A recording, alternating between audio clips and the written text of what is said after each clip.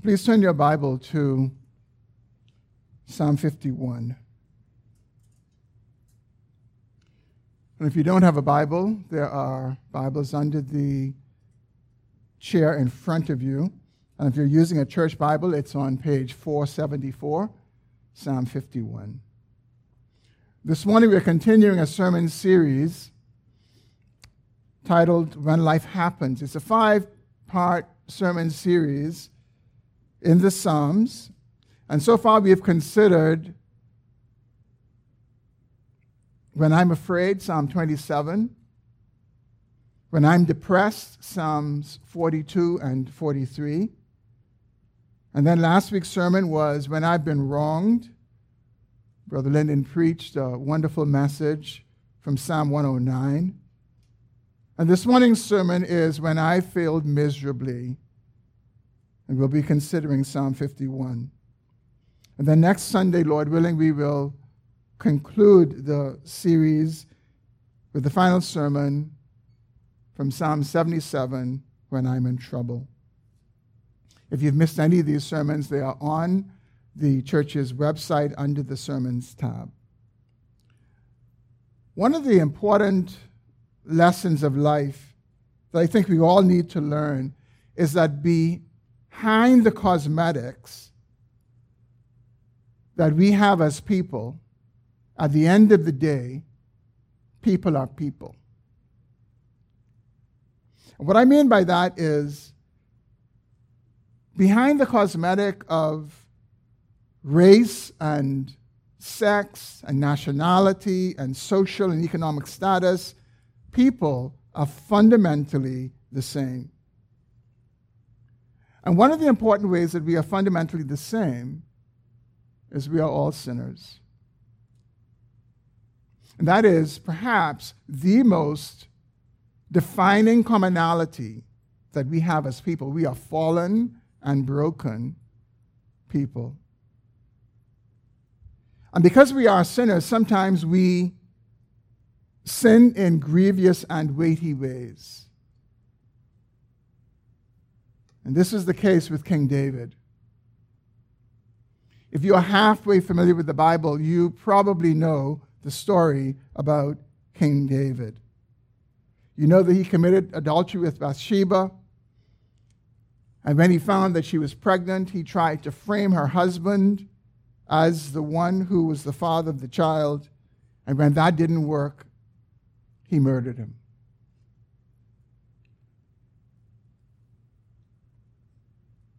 And the way he murdered him was he commanded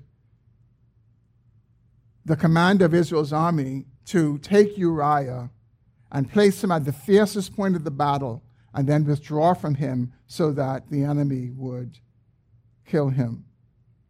And Joab obeyed David and did just that. Uriah was killed in battle. And after Bathsheba had finished mourning for him, David took her and she became David's wife. And she gave birth to David's child that was conceived during their adulterous relationship. And so at this point, when the child was born, quite a bit of time had elapsed, probably about a year or so had elapsed. And it seemed like David was home free. It seemed like he had gotten away with the sins that he had committed. But there was one problem. And the problem was that God was not pleased with what David had done. And so God sent the prophet Nathan to David to confront him. And Nathan took a somewhat unusual approach when he went to David. He began by telling David a story. It was a story about two men, one rich and one poor. And the rich man had an abundance of flocks and herds, and the poor man just had one little female lamb. But a little female lamb that he loved and treasured. And he brought her up, and she grew up with him and his children. And he would take the little food that he had, and he would feed this little lamb some of the food.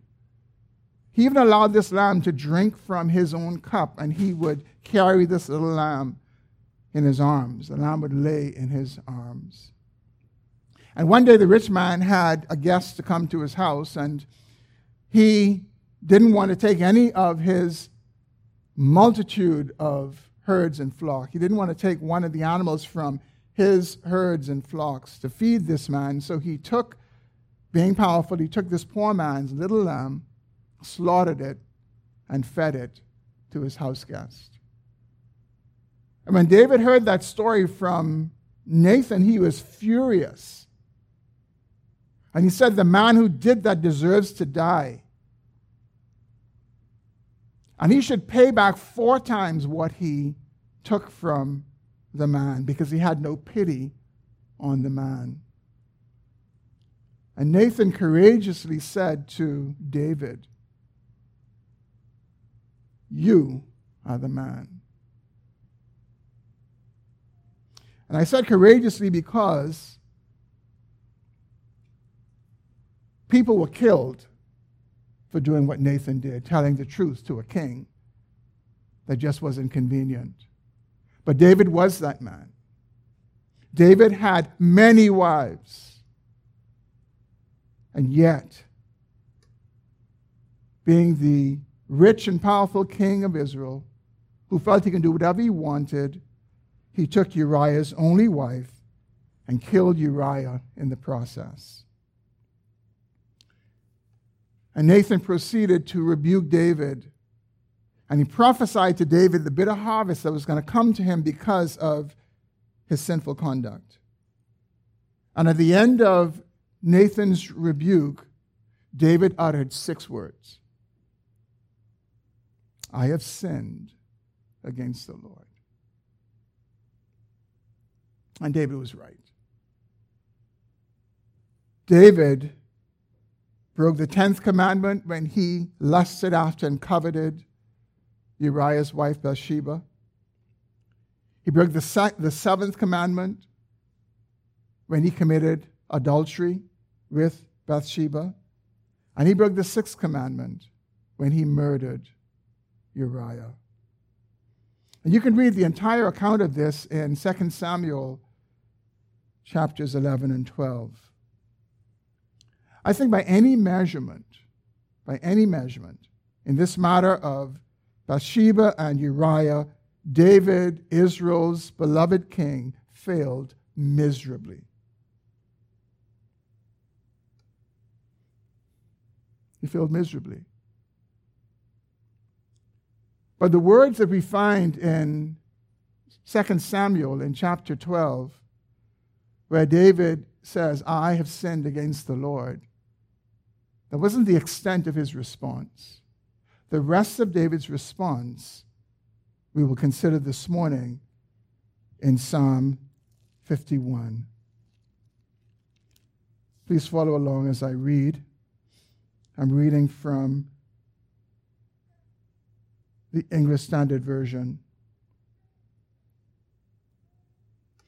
And I begin with the superscription, to the choir master, a psalm of David, when Nathan the prophet went to him after he had gone into Bathsheba. Have mercy on me, O God. According to your abundant mercy, blot out my transgressions. Wash me thoroughly from my iniquity and cleanse me from my sin. For I know my transgressions, and my sin is ever before me. Against you, you only have I sinned and done what is evil in your sight, so that you may be justified in your words and blameless in your judgment. Behold, I was brought forth in iniquity, and in sin did my mother conceive me. Behold, you delight in truth in the inward being, and you teach me wisdom in the secret heart. Purge me with hyssop, and I shall be clean. Wash me, and I shall be whiter than snow. Let me hear joy and gladness. Let the bones that you have broken rejoice. hide your face from my sins and blot out all my iniquities. Create in me a clean heart, O God, and renew a right spirit within me. Cast me not away from your presence, and take not your Holy Spirit from me. Restore to me the joy of your salvation, and uphold me with a willing spirit. Then I will teach transgressors your ways, and sinners will return to you. Deliver me from blood guiltiness, O God of my salvation, and my tongue will sing aloud of your righteousness. O Lord, open my lips, and my mouth will declare your praise. For you will not delight in sacrifice, or I would give it. You will not be pleased with the burnt offering. The sacrifices of God are a broken spirit, and a broken and contrite heart, O God, you will not despise. Do good to Zion in your good pleasure. Build up the walls of Jerusalem. Then will you delight in right sacrifices, in burnt offerings, and whole burnt offerings. Then bulls will be offered on your altar. Let's pray together. Lord, thank you for your word this morning. Thank you, Lord, that what began as a prayer of confession for David has become a psalm of worship for your people. And I pray, Lord, that you would use these words for our corporate good this morning. Lord, I especially pray that you would speak to the hearts of those who may be in despair and in discouragement over their sin, those who may be beaten down by the weight of their sin. And Lord, may we hear the truth of this passage that you have preserved over the ages. We pray that you be glorified in the preaching of your word. We ask these things in Jesus' name. Amen. I doubt any of us have sinned or will sin to the extent that David did. But Psalm 51 is still instructive for us. Whenever we sin, and to whatever degree we sin, but it is especially instructive when we sin in serious ways. And yes, we who belong to Christ, we do sometimes sin in serious and in grievous ways. One of the saddest sights I've seen as a pastor over the years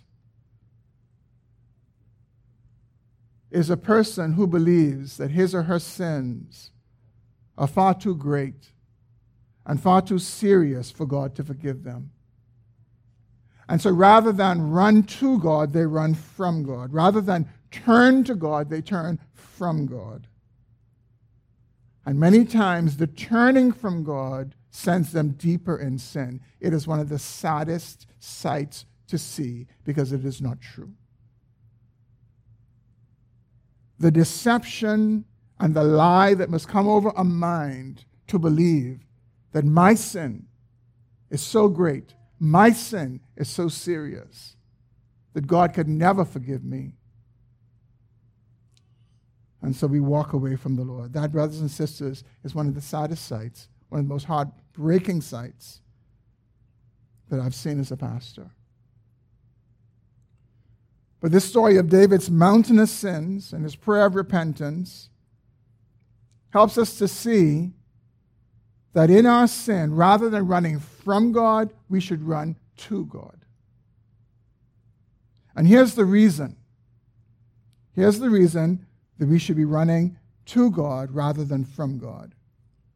Because God is a God of steadfast love and abundant mercy.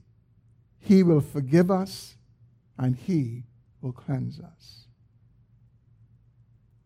No matter what the sin. no matter the extent of it. Because God is a God of steadfast love and abundant mercy. He will forgive us, and He will cleanse us.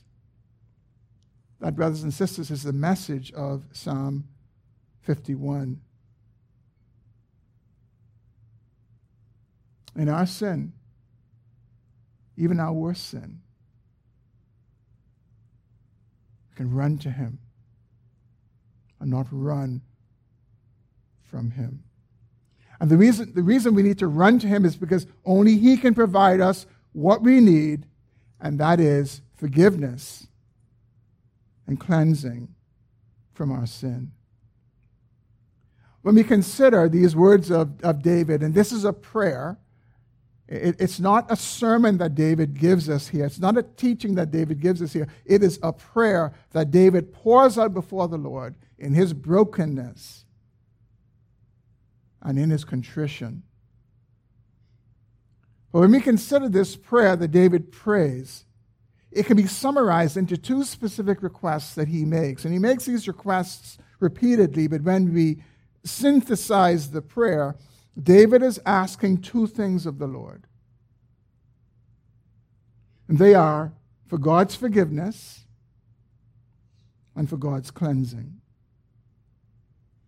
And the same is true for us when we sin. When we sin, we need God's forgiveness and we need God's cleansing. And so in our remaining time this morning, I want us to consider these two needs in light of Psalm 51. So first, when we sin, we need God's forgiveness. That's the first petition that David lifts up to the Lord. Look at how he prays it in verse 1. He prays, "Have mercy on me, O God, according to your steadfast love, according to your abundant mercy. Blot out my transgressions." He prays the same prayer in verse 9. Using different words, he says, "Hide your face from my sins and blot out all my iniquities." David's prayer brings us face to face with the reality and the fact that when we sin, our sin creates a legal record against us. Our sin is not in a vacuum. Our sin is not just a little stumbling that we do, a little mistake that we make. No, when we sin, there is a legal record against us. And it's a legal record that must be dealt with. And so David's first petition to God is, "God, according to your steadfast love and abundant mercy, would you blot out the legal record of my sin? Blot out my transgressions. Blot out my iniquity." And the picture that's in view is kind of like something written on a sheet of paper and somebody just taking ink and just putting the ink over it. Recently, I had to send a document to someone, and there was a part of it that I didn't want, that didn't need to be sent, and so I just used the pen, and I just marked over it, marked over it, marked over it, until you couldn't see it anymore. It was blotted out. David is saying, "God, this legal record of my sin, would you blot it out?" And notice that in verses 3 and 4, David helps us to see why he's praying to God to blot out his record of sin. Notice what he says in verses 3 and 4. "For I know my transgressions, and my sin is ever before me. Against you, you only have I sinned and done what is evil in your sight, so that you may be justified in your words and blameless in your judgment." The reason David prays to God to blot out his transgressions is that ultimately he committed them against God. Does it mean to say he didn't sin against Bathsheba and against Uriah? No, it's not saying that. He did sin against them. But in the ultimate scheme of things, his sins were against God. He broke commandments that God gave. They weren't Uriah's commandments. They weren't Bathsheba's commandments. They were God's commandments, and David broke them. And that's the only point that David is making. He's not minimizing his sin towards Uriah and Bathsheba, but he's recognizing, God, I broke your laws. I've sinned against you. I've done what is evil in your sight. And so one of the ways that we should think about this is, you know that when crimes are committed against us, those crimes are really ultimately not against us, but against the state. We can't prosecute crimes on our own behalf. And so that's why when you go to court, the state takes the matter to court, and the state has a case against the accused person. Because the accused person broke laws of the country, broke laws of the state. And it's the same with God. They are his laws. People are affected. And we sin against them, but in a different way. Ultimately, the infraction is against God. And so David's focus was right. His focus was on God, the one whom he sinned against. God must forgive our sins. And thank God for that. Could you imagine a world where sins were really personal, and when we sin against people, that they had to forgive us? How many of you know that if that were true, a lot of us this morning would be in here unforgiven? And how many of you know, if that were true, that a lot of people who have sinned against us wouldn't be forgiven? Ultimately, our sins are against a holy God who has laid down rules for his creatures in terms of how they are to live. And thank God that God is the one who we come to and from whom we seek forgiveness, because he is not like us. He is unlike us. And David describes him in verse 1 as the God who is steadfast in love and abundant in mercy.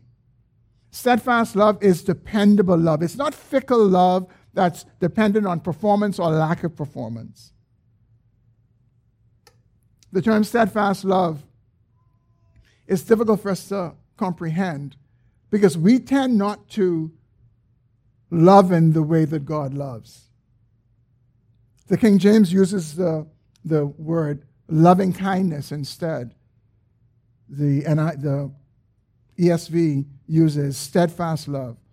But one of the most helpful definitions I've seen of what this love that's being referred to, this steadfast love, this loving kindness, is that it is God's compulsion to love without limit those without merit.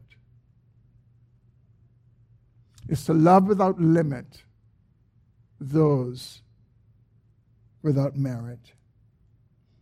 God is a God who loves those who do not deserve love.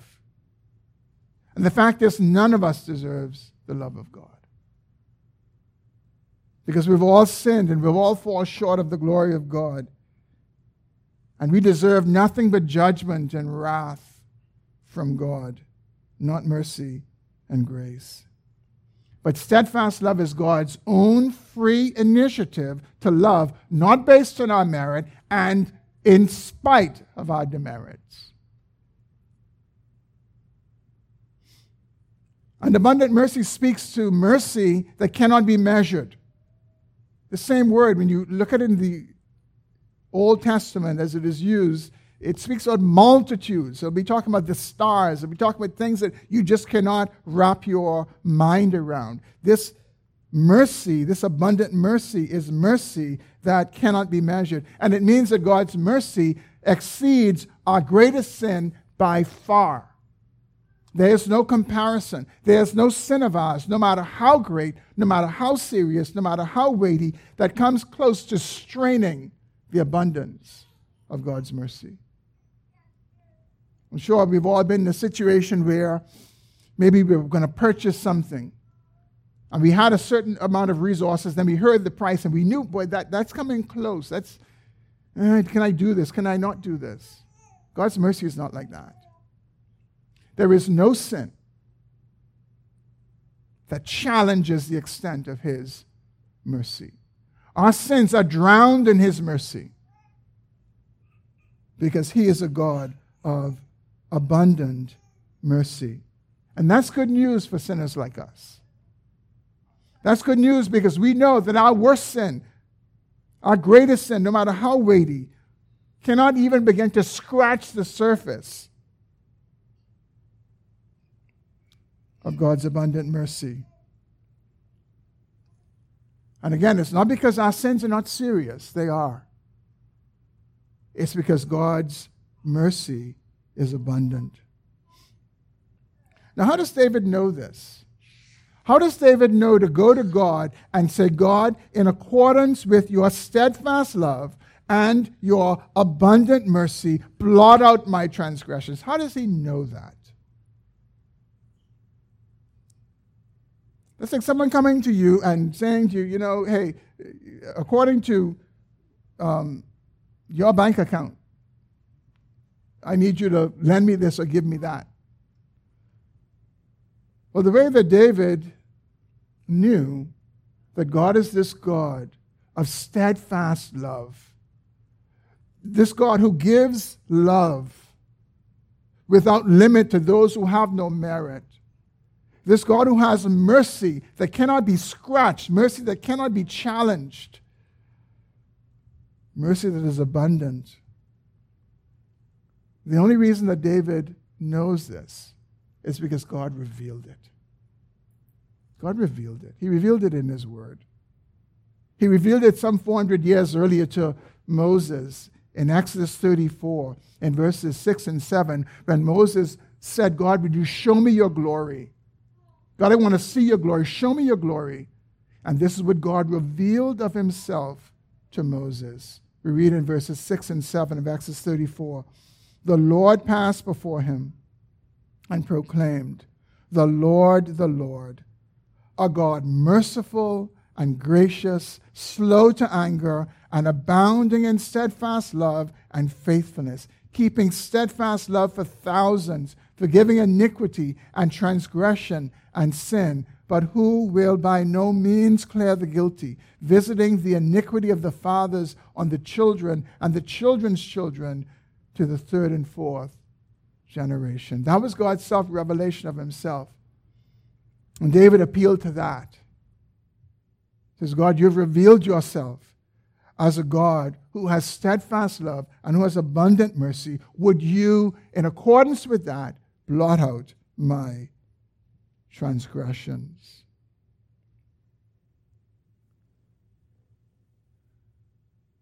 And brothers and sisters, it is the extent to which we remember that and that we believe that about God in the midst of our sins, in the midst of our worst sins and failures,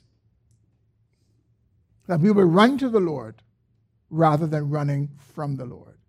We would run to him when we remember that he is this kind of God. He revealed himself in this way.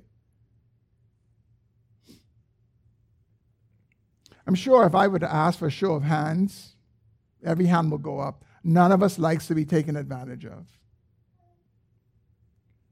And one of the ways we tend to protect ourselves from being taken advantage of is we don't reveal certain things that we think will be taken advantage of. We think people would abuse it if they know it, so we withhold it. God didn't withhold this about himself. He didn't withhold from us that he is a God who loves without limit those who have no merit. That he loves despite their demerits. That he is a God who is abundant in mercy. Didn't withhold it.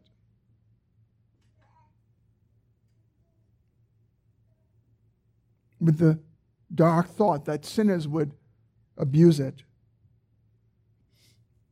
But he revealed himself, and David leaned on that as he confessed his sin and asked the Lord that he would blot them out. And that's David's first petition, that God would forgive him in accordance with his steadfast love and his abundant mercy. And it's because David's sins and our sins are against God, and they create a legal record of wrong against us that only God can deal with, only God can forgive, only God can blot out, and it no longer stands against us. But our sin is more than a legal record of wrong. Our sin also creates moral uncleanness within us.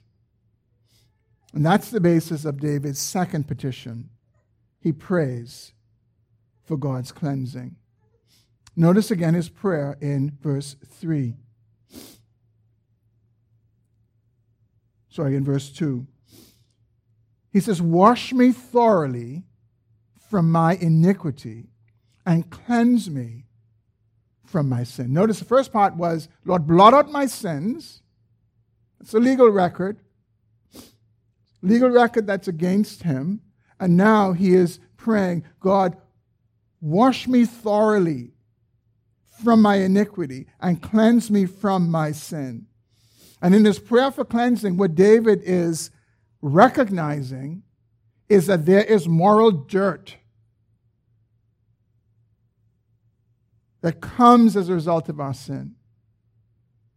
There's moral filth that comes as a result of our sin. He says it even more graphically in verse 7. Look at what he says in verse 7. He says, "Purge me with hyssop, and I shall be clean. Wash me, and I shall be whiter than snow." I think we get the view now in verse 7 of how David sees his sin, how he views his sin, how he views the effect of his sin on himself. Under the law of Moses, lepers were considered unclean, and they were to be separated from the community. And when they were cured, they were to go through a cleansing process before they could be restored to the community. And this cleansing process involved the sprinkling of blood and water on the person with leprosy. And they would use a hyssop branch, which is like a leafy, kind of hairy plant that was very common in those days. And when David would talk about hyssop, everybody would know what he was talking about. And they would use that plant to sprinkle the blood and the water on the person. And we see that David is getting at this issue of needing a cleansing, needing a ceremonial cleansing, but one that only God can give. Not what the priest can give, but only God can give. And then he asks God to wash him. He says, God, wash me, and I will be whiter than snow. He's talking about the dirt, the darkness of sin. He's aware of it. And he recognizes only God can address it. He couldn't address it. The people around him couldn't address it. And so he rightly looks to God, the only one who's able not just to forgive, but also to cleanse from sin. Notice again how David expresses his desire to be cleansed from sin. In other words, in verse 10, he says, "Create in me a clean heart, O God, and renew a right spirit within me." David is aware of the uncleanness of sin and how it affects us to the very core of our being. When the Bible talks about our heart, it talks about the core of who we are. And that's what sin does. Sin affects us to our very core. And it says, God, would you create in me a clean heart? And would you renew within me a right spirit? Brothers and sisters, that's the effect of sin. Sin is not just a little quibble. It's not just a little thing.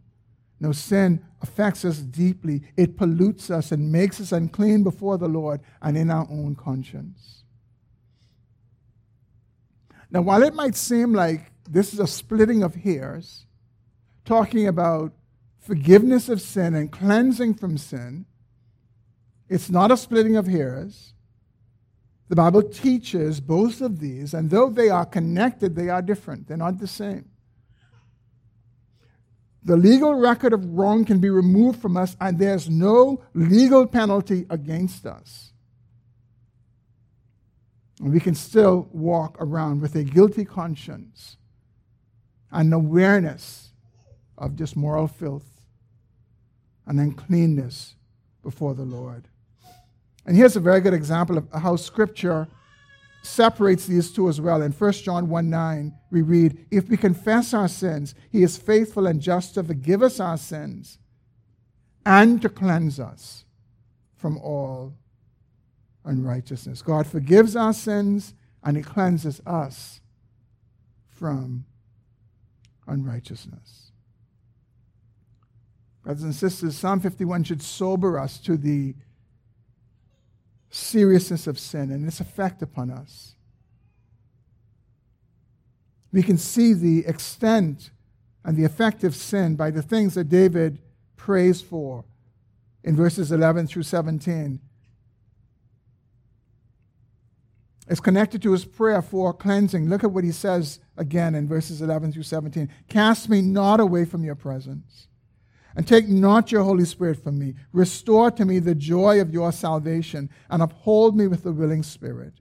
Then I will teach transgressors your ways, and sinners will turn to you. Deliver me from blood guiltiness, O God of my salvation, and my tongue will sing aloud of your righteousness. O Lord, open my lips, and my mouth will declare your praise. For you will not delight in sacrifice, or I would give it.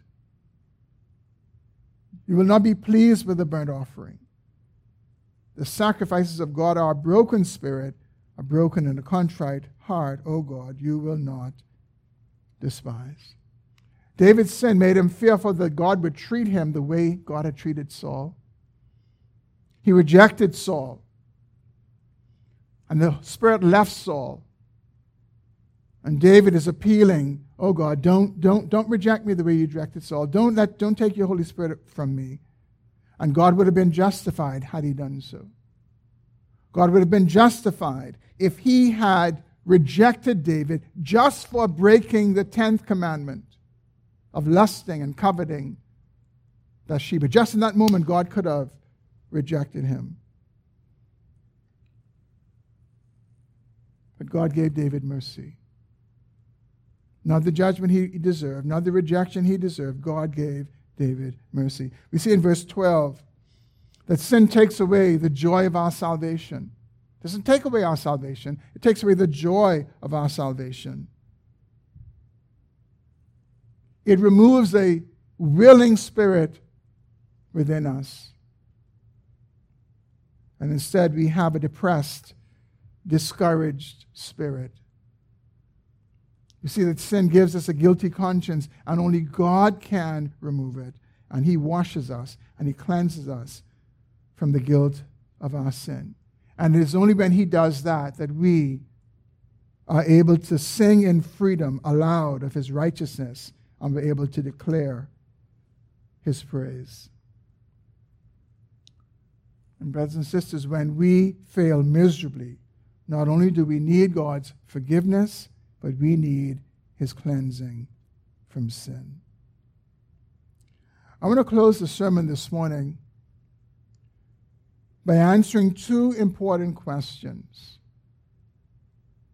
that many people easily overlook when we consider this passage.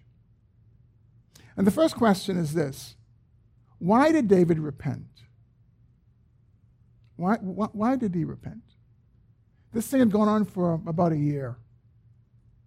He was pretty much home free.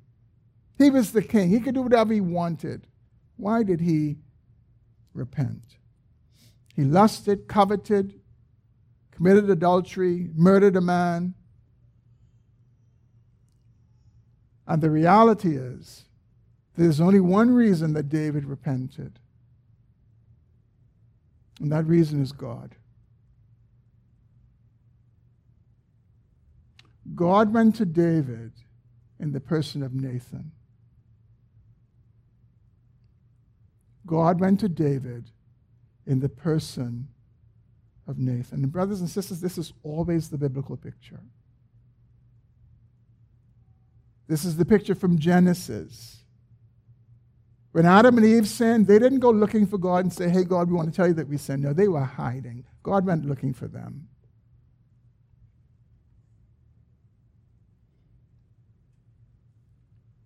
God went to David, and through the lips of Nathan, he rebuked him, he corrected him, and it was through that confrontation that David repented.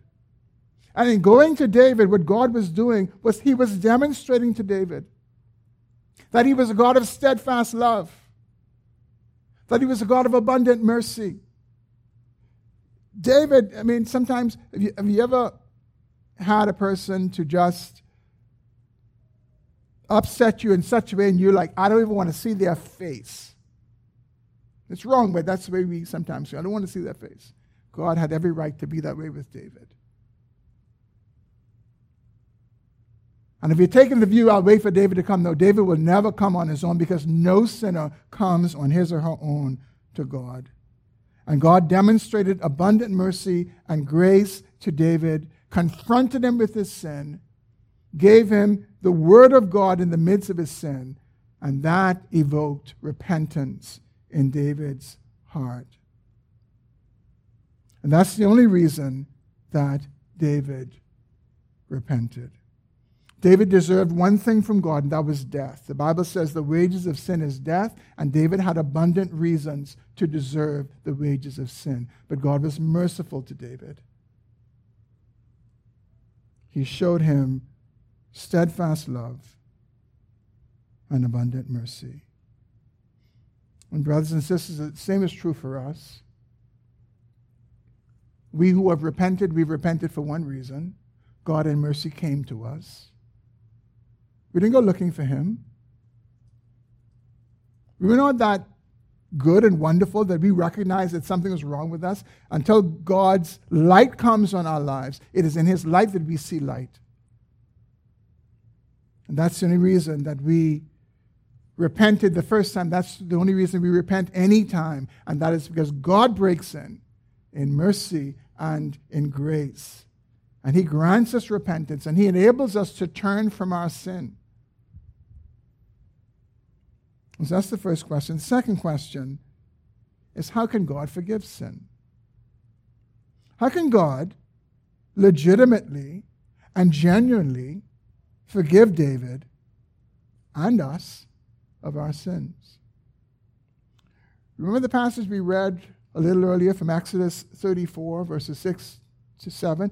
I focused on the first part of that, but I want us to hear that again. Let me read it. Exodus 34, verses 6 to 7. The Lord passed before him, Moses, and proclaimed, the Lord, a God merciful and gracious, slow to anger, and abounding in steadfast love and faithfulness, keeping steadfast love for thousands, forgiving iniquity and transgression and sin, but who will by no means clear the guilty. Notice that. Who will by no means clear the guilty. God is holding out two aspects of his character in this revelation of himself to Moses and to us. He says, I'm a God of steadfast love and abounding in mercy. I keep steadfast love for thousands of generations. I forgive iniquity. I forgive transgression. But I will not clear the guilty.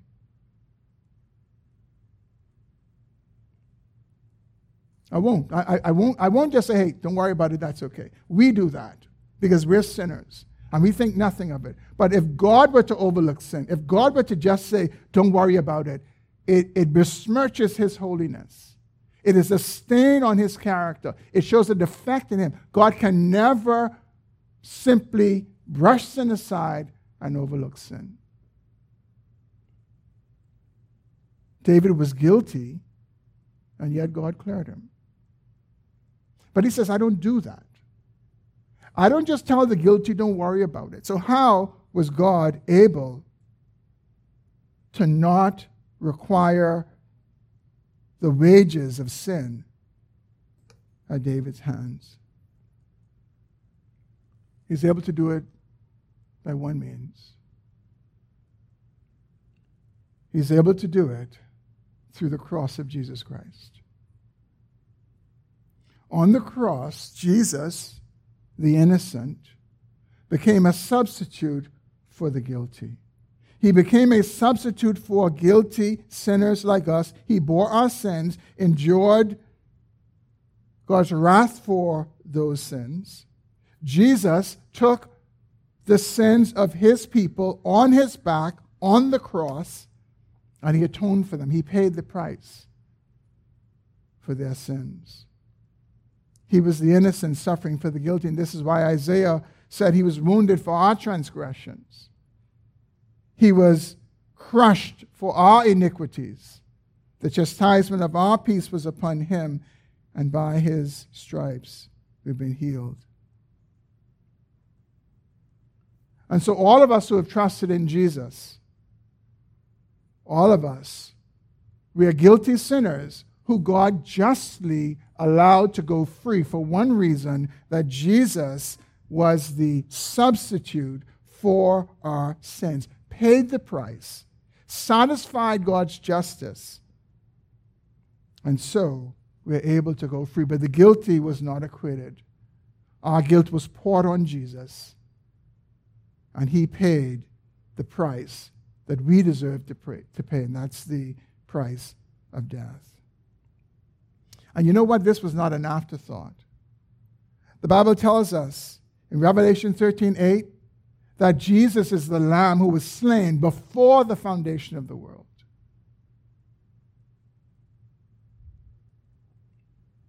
And that was as good as done. God determined that he would slay his son for guilty sinners. He would slay his innocent son, who would be a substitute for guilty sinners, on which basis he would forgive them, he would acquit them. And he forgave David on that basis. No, Christ had not gone to the cross yet, but that was as done can be. And David was set free because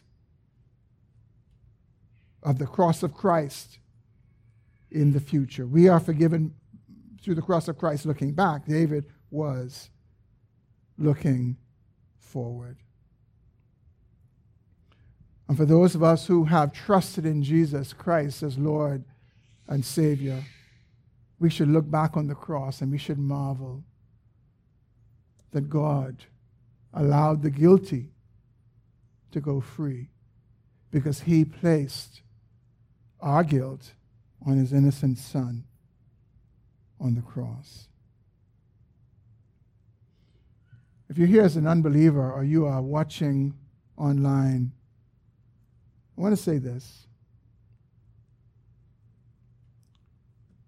There's no accident that you are here listening or online watching. No accident at all. There are no accidents in God. He works and wills to do his good pleasure in all of our lives. And so there's no accident you're hearing what you're hearing today. And the good news of the gospel is this, that Jesus Christ came into the world to save sinners. And God commands everyone, everywhere, to repent. And so this morning I say to you, repent. Turn from sin and turn to Christ and believe the good news of the gospel. And it doesn't matter who you are. And it doesn't matter what you've done. God is a God of steadfast love. He loves without limit those who have no merit. And he's a God of abundant mercy. His mercy cannot be scratched by our sin. And so I urge you this morning to turn to the Lord Jesus Christ. I didn't have this scripture in my notes this morning, but I want to read it as we as we close. It's a scripture from Micah. Micah chapter 7. And Micah asks this question: who is a God like you, pardoning iniquity and passing over transgression for the remnant of his inheritance? He does not retain his anger forever, because he delights in steadfast love. He will again have compassion on us. He will tread our iniquities underfoot. He will cast all our sins into the depths of the sea. You will show faithfulness to Jacob and steadfast love to Abraham, as you have sworn to our fathers from days of old. This is an old covenant where God swore from days of old, and now he has brought it into effect. And so I say to you this morning, whatever your circumstance, whatever your sin, however serious, however grievous, God will cast it. If you come to him in repentance and faith, he will cast it into the depths of the sea. Let's pray together. Oh, dear Lord, we thank you for your word today. Would you help us, O Lord, to remember that ultimately our sins are against you, and only you can forgive them. And would you also help us to remember that only you can cleanse us from the moral filth and dirt of our sin. And so, Lord, I do pray that through the power of your Spirit, you would convict hearts this morning, open eyes to the truth of the gospel. Would you be pleased to grant repentance to those who do not know the Christ? We ask these things in Jesus' name. Amen. It's time for our closing song.